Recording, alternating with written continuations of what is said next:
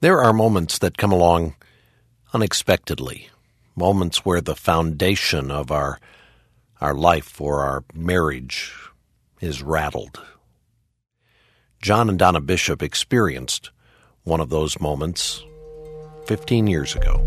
Everything was just great. We were just having a great time serving the Lord, our boys and our families, and then all of a sudden that night he got sick and the pain in the back of his head just got severe, and he said, "You're going to have to take me to the hospital." So I took him to the hospital. And when I woke up from meningitis, I did not know her.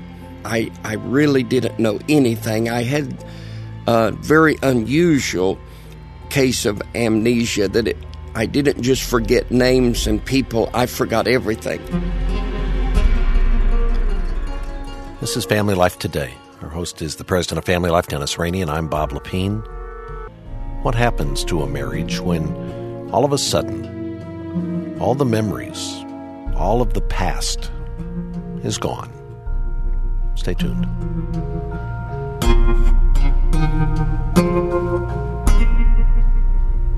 And welcome to Family Life Today. Thanks for joining us. This is going to be a powerful week for our listeners. It is. In fact, Bob, you and I both talked about this interview that our listeners are about to hear. It's a top 5 broadcast. You and I have been doing interviews for, coming up on 16 years. That's a few people. Mm-hmm. Kind of looking across at you, and I'm kind of going, that's a long You're an time. Old-looking guy. We're kind of getting codgers in here. But I'm going to tell you, pull up a chair, get you a cup of coffee or a Coke or a glass of water. This week, you are going to hear an incredible, compelling story of the goodness of God and the love of God. This is another one of those love stories, Bob, that Hollywood just knows very little about. Mm-hmm. This is a love story right from the pages of Scripture. Yeah, you're going to meet John and Donna Bishop today. They were married back in 1974. John is a pastor and an evangelist. They live in Rosebud, Arkansas, which is in north central Arkansas. It's just near Hopewell, which is a suburb of Heber Springs. Oh, now folks have got it perfectly in mind. They know exactly where that is. Yeah. John and Donna have 3 sons, and as you're about to find out, their story is a remarkable one. Last night, I was at the airport picking Barbara up, and I'm sitting down right outside of security.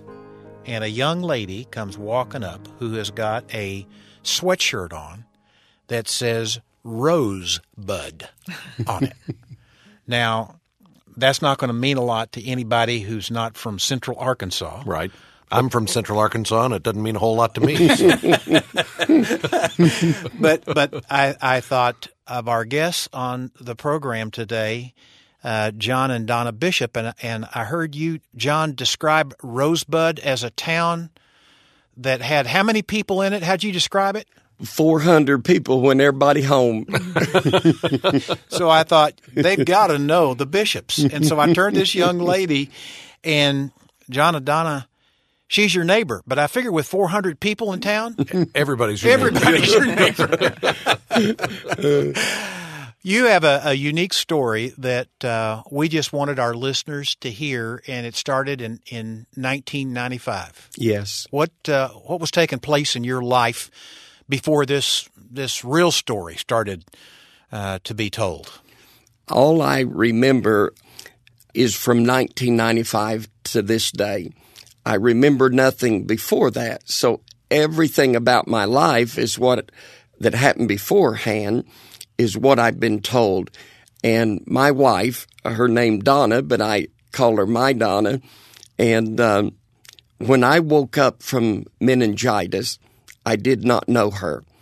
I didn't know me, my name. I didn't know. I really didn't know anything. I had a very unusual case of amnesia that I didn't just forget names and people. I forgot everything. I didn't know how to eat.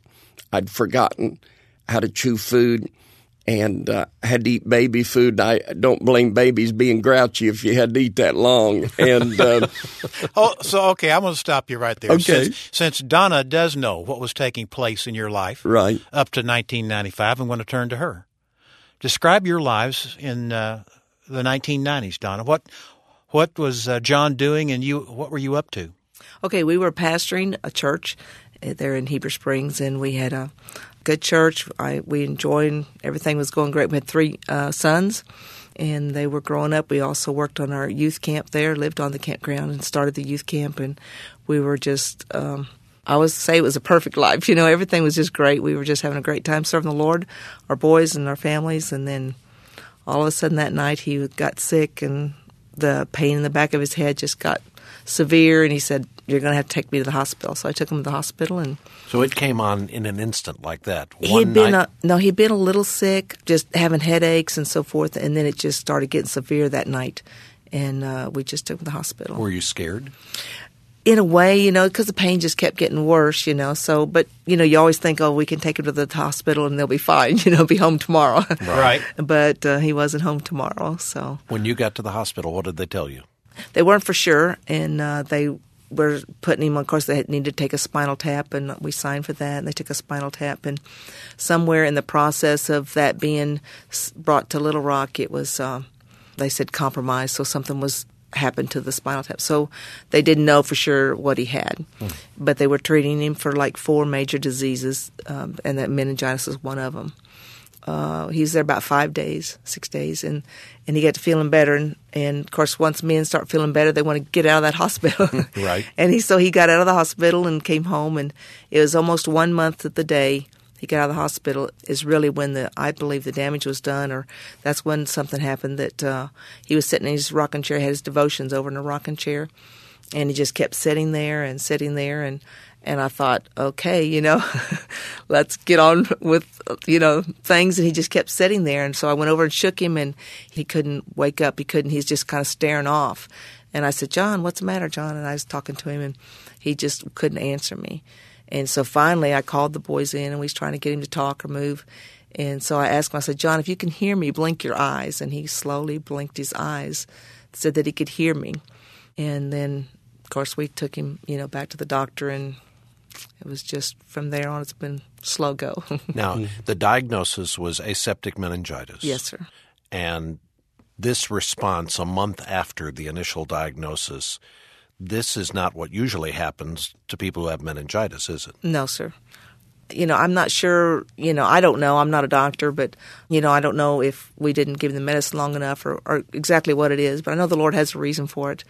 And so, because that was when everything started going downhill, you might say, to us, you know, because he couldn't walk, and we had to help him around, and his eyes were distorted, so he couldn't drive, and he couldn't really, well, he didn't know how to read. He forgot how to read. And ultimately, he lost all of his memory prior to 1995. Yes, sir. And I kept thinking, okay, now he'll get it back. So, you know, he didn't remember marriage or wedding. And so I get our photo album out, and I said, "Don't you remember, you know?" And I try to trick him to say, okay, now I know he can remember something. And I just kept trying to go back, but he just doesn't have anything. In 1995, you'd been married how long?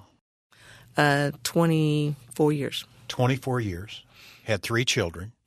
You were pastoring a church, and you'd started a ranch. Yes, sir. What's the ranch all about? It's a youth camp, church youth camp for boys and girls that come there. So here's all these things he's done prior to 1995 he has no recollection of. No, sir. All right, John, back to you. Mm-hmm. I just want to know, were you aware when you were sitting in that chair reading your devotion that something was taking place within you? Or do you even remember? Do you remember that? No, I don't. I don't remember that. You know, Brother Dennis, we didn't have regular insurance at that time. What had happened is my wife told me while I pastoring, it was a fairly small church in a little community. So there she had a husband that couldn't read right. It took me near 2 years to learn to walk. But we really couldn't go to Mayo Clinic or someplace to get help, you know, like that. And we did as much as we could in area. And the Lord took care of us. It took us 5 years to get all doctor bills paid off, but we did. And just month by month, So when people are hurting financially, we know a little about what that was. And when we went through that, and I couldn't even sign my name, so they gave her like power of attorney to do those kind of things. I feel so sorry for her. And I asked her one day, I said, are we poor? And she said, no, we're just broke. And I felt better. I'd rather be broke than poor. But God took care of us. So a lot of the reason we don't have as many answers is we couldn't afford to go out and do that. And, there's families like that. But God is so good, and I just love him. He helped us through every little thing we've been through. And I've got 2 wonderful Christian doctors that have cared for me so wonderfully, even though we don't have insurance. John, how do you develop a relationship with a wife that you don't remember marrying? Well, you didn't even know what marriage was, did you? No, I didn't. When she began to teach me, she said, "You're John, I, Donna, we're married." And the way I learned to talk, Bob, in those early days, I'd watch people's lips move. I wasn't blind then. I've only been blind about 8 months. But I would watch people's lips move and put the sound with it. I said, "Married? Married?"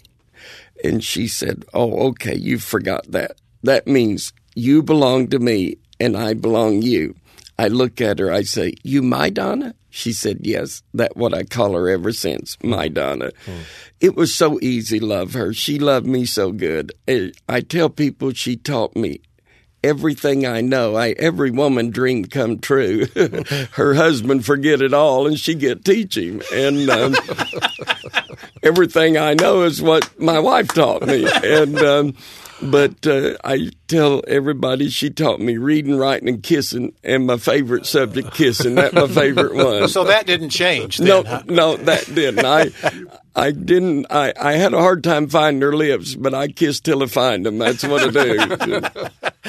Donna, what kind of student was he? He worked hard. He really did. He's pretty good student. Sometimes when he's done, and sometimes he'd tell me, he said, "Remember, I'm the husband." So he did find out what that meant. So, yes, it didn't take him long to have that man thing, I guess. Oh, man.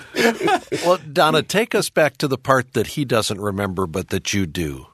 How did you guys meet? How did you fall in love? How did you get married? We went to Bible college together, and we met our senior year, and in fact, I asked him for the first date, and we were having a dorm. What kind of Bible college was this where you're asking for the first date? We were having a dorm party, girls' dorm party, and so we was going out to camp, and so I asked him to come go along with us, and he was thrilled. And I told him he's been asking me ever since then. So.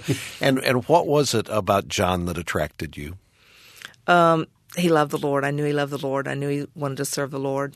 He's a good worker, and mostly because he just loved the Lord. You could just see it in his life. Every day he was always the same. How long did you date? We dated about a year, not quite a year. How did he propose to you?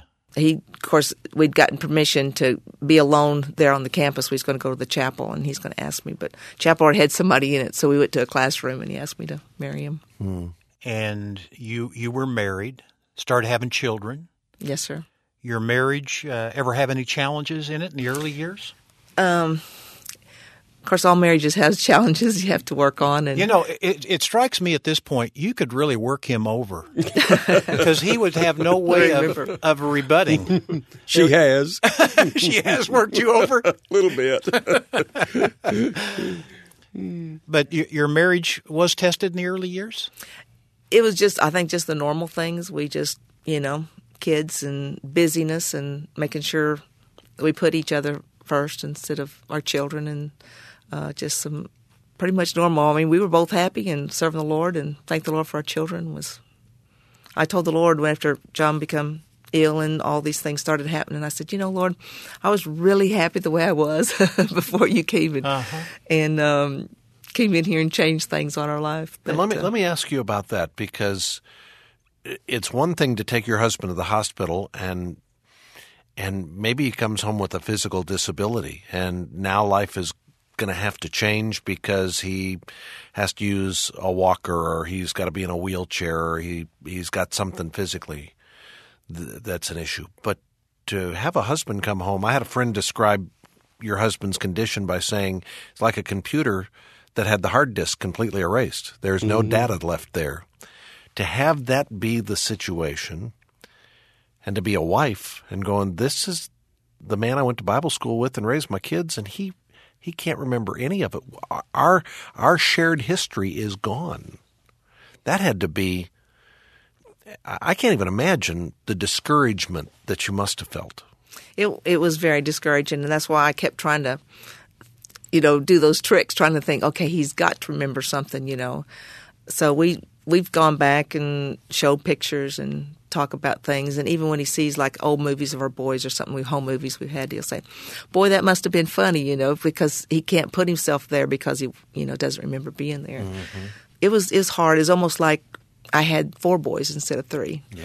Mm-hmm. And so I had to start all over again. And you had 4 boys. I had 3 boys, and then John. And he's your 4th one, and yes, now you don't have a husband to help you with your 4 boys. Mm-hmm. Yes, sir. Was there anything to prepare you for the kind of commitment this was going to take? I mean, marriage is a covenant. But this is a culture that doesn't really experience anything like what you're talking about, and yet they're bailing out on marriages left and right. I mean, your commitment was challenged to the core, wasn't it? Yes, sir. It sure was. I thank the Lord. I think the main reason was because I had a good home church when I grew up. I went to church faithfully. My parents loved each other, and I was always taught that when you're married for life. And when you say for better, for worse, for, in sickness and health, you're in for the long haul, And so I never even thought about divorce. That never even crossed my mind. In a way, I guess I just busied myself into fixing the problem. Okay, we've got a problem here. We need to start working on it. And Lord, you just got to help give me wisdom to know. Because also all the decisions that he made as the husband now were put on me as far as my children and how many doctors to go to and who not to go to. And, everybody was suggesting new things, and people were really wonderful to us because they would send us vitamins and things to help us. They always wanted to help, Brother Jonathan get better. And I had to decide, should I give him these? Because if I gave him everything, he couldn't take it all. And so he always teases me now. He said, yeah, you probably threw away or put in the shed something that would have made me well. But for years, facing those kinds of decisions, you could go to your husband and say, what do you think we should do? Help lead us here. And now it's a new chapter of life where you can't get him to do that, can you? I always tell ladies now, I say, listen, you need to thank the Lord for your husband's leadership. And I was always thankful for my husband to make the decisions and so forth. But when I had to take that role, it was just something that it made me appreciate the position that God has given me to be under my husband, and so that he could make those decisions for me. And so I'm just very thankful that, I was taught those things, and God's just really helped me through these things. And it was hard. Sometimes he would come back, he'd get to feeling better, so he would make some decisions and so forth. And then a few days later, he'd be sick again, and I'd have to make the decisions. And that was a hard thing, as a wife, I was doing pretty good making decisions, and then he comes back and messes my plan up. And then a few days later, he's sick again, and so I'm back into the decision role. And it's a hard thing to give. And so I know a lot of times, like husbands are gone for a period of time, the wife, that's a hard thing to keep yourself as a wife in the right position that God's put us in. And how old were those children at the time? My youngest was 10. The next one was like 17, and my other one was like 22, wow, I think. There was a lot going on in your life just raising them. Yes, sir. Now, John, I want you to know we haven't forgotten you. Oh, okay. We know you're here, but we have to get a little bit of the drama that's taking place. Yes. you came out of the hospital and arrived back home, and you were in a state of, was it almost like paralysis? I mean, or were you just, you couldn't walk, you couldn't talk, you could see, you had eyesight, right? Yes. You could hear. Yes. But you didn't know how to eat. No, and I didn't know what words were. That's why I couldn't read or write. And my Donna taught me phonics finally, and my 10-year-old son would come home from school, sit on the couch, and help Daddy learn to read. And my oldest son was in college, the other just finishing high school, then going college. But my family just so good to me. People were just so good. My church was so... I remember even when she brought me home from hospital that one time, and they opened the door of car, my dog, golden retriever, came over, put head in lap, and I said, even my dog loved me. It wasn't really a bad world to wake up to because everybody in it loved me. And, you know, my first memories of anything about life was my Donna rubbing my hand, telling me, I love you, it'll be all right. Everything will be all right. And you knew what those words meant? In some way I did. She would have to then sort of point out to me what like words good and bad meant, and it's hard to really explain. It was just a blank. And so she would begin to teach me these different things, and then as I began to pick up concepts is what it was. And the way I picked up on reading, I couldn't figure out what letters on books, how are they reading, till one day she got me dressed for church and set me in the living room, and on coffee table was a kindergarten book she going to teach that morning, Sunday school, and big pictures, Bible story. And what I did, Dennis, I would listen to the Bible every day on tape because I couldn't read. And I would listen to 2 tapes a day, 3 hours. And I remember when she told me what the Bible was. See, I didn't know what I was either. I said, what am I? She said, you're a preacher. I said, what a preacher is. And she said, well, that's somebody to tell others what God want them to know. And I said, wow, I couldn't be thing better than that. You reckon, Lord, let me keep doing it? And I began to learn concepts. And when I saw those pictures and the big words underneath it, Moses and Red Sea, then I knew that was what I'd been listening to in the Bible, and I hollered, Donna, I can read. Then I knew what words were. And so that's how I began learning. How did you know who God was? You know, I knew God, but I didn't know how I knew God. And matter of fact, in the hospital, one of my doctors said this, I would mumble things because I knew I was supposed to say things, but I didn't know how to. So my doctor said the only word we could make out was the word God. And it was like, Dennis, I forgot everybody and everything but God. But I didn't know how I knew him until through the Bible, listening. Of course, my family telling me you're a Christian, but I didn't know what that was. And, my church told me, and they loved me, and so forth. But it was a process of me learning and listening to the Bible. And what gave me the great assurance was Romans chapter 8, where he says, his spirit bear witness with our spirit that we're children of God. And I'd gotten a little worried. It was when I listened to the Bible, Judas Iscariot scared me because I thought, you're a preacher that didn't really know or love the Lord. So I thought, just because I'm a preacher doesn't mean I really know the Lord, and just because people tell me. But when I listened to that verse, it was like God said, John, it's my job to tell you you're my child. That's my spirit witnessing. And after that, I never had doubt after that. I had that assurance in my heart from his word. That's how I know you, God. But I can't remember praying a prayer I wrote it in my Bible as a teenage boy, and I've still got that. And some people, Dennis, just put a date. I wrote a whole page, and I treasure that. God knew I'd lose it all one day.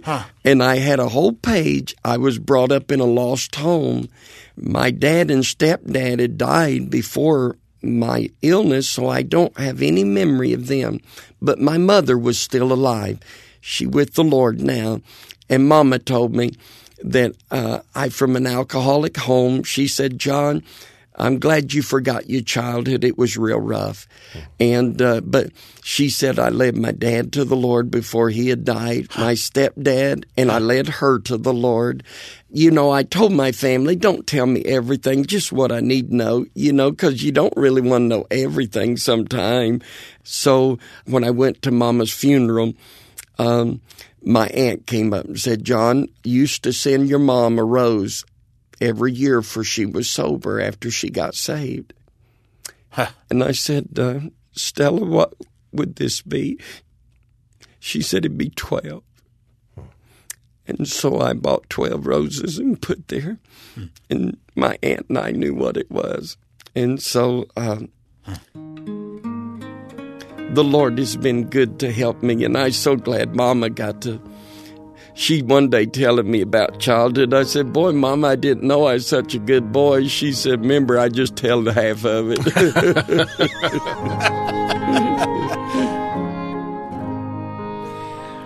Well, we've been listening today to part one of an incredible story as we have talked to John and Donna Bishop about what the Lord took them through. This is more than a decade ago now, Dennis, and you know, all of us, as we shared our vows with one another, getting married, we pledged for better, for worse, in sickness and in health. And we may have stopped to think, well, how bad can it be, or how sick can somebody get? Who could imagine a scenario like this, like what Donna faced? It's remarkable. It really is, Bob, and I just want to let our listeners, you know, a little secret. Don't miss the rest of the story. But what you've just heard is it does two things for me. Number one, it reminds me that God created family to be powerful.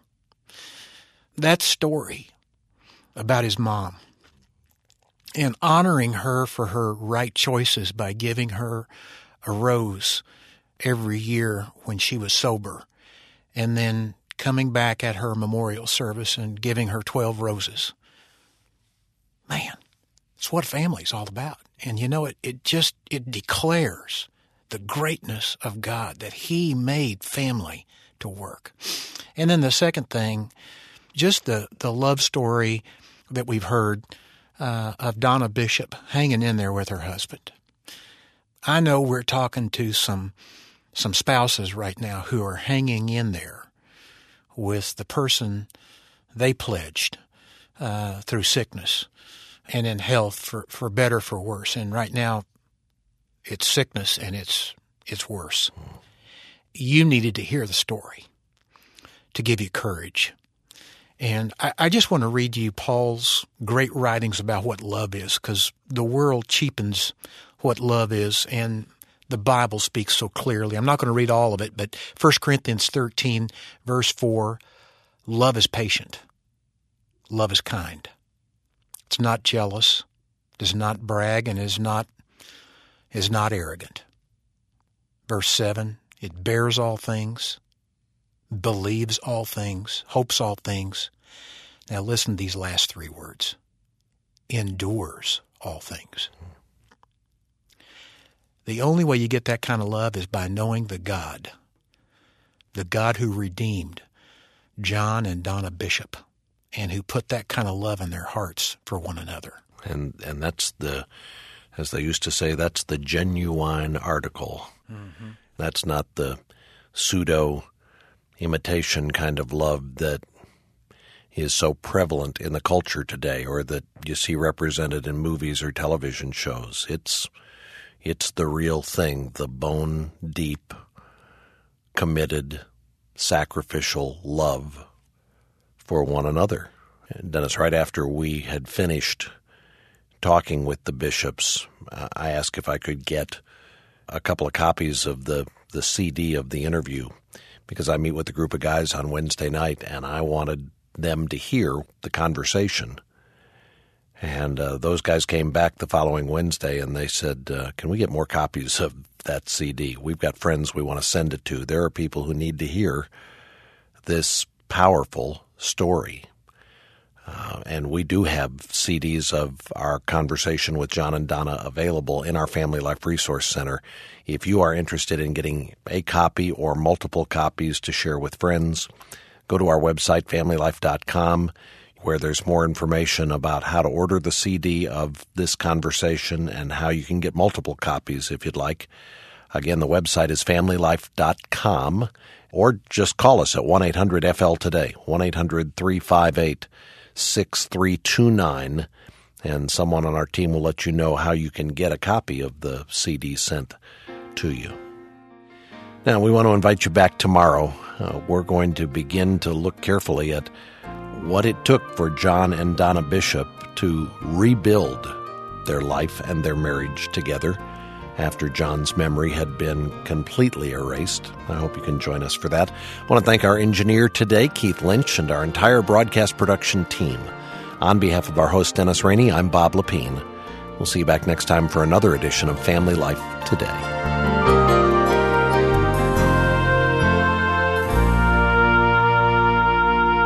Family Life Today is a production of Family Life of Little Rock, Arkansas. Help for today. Hope for tomorrow.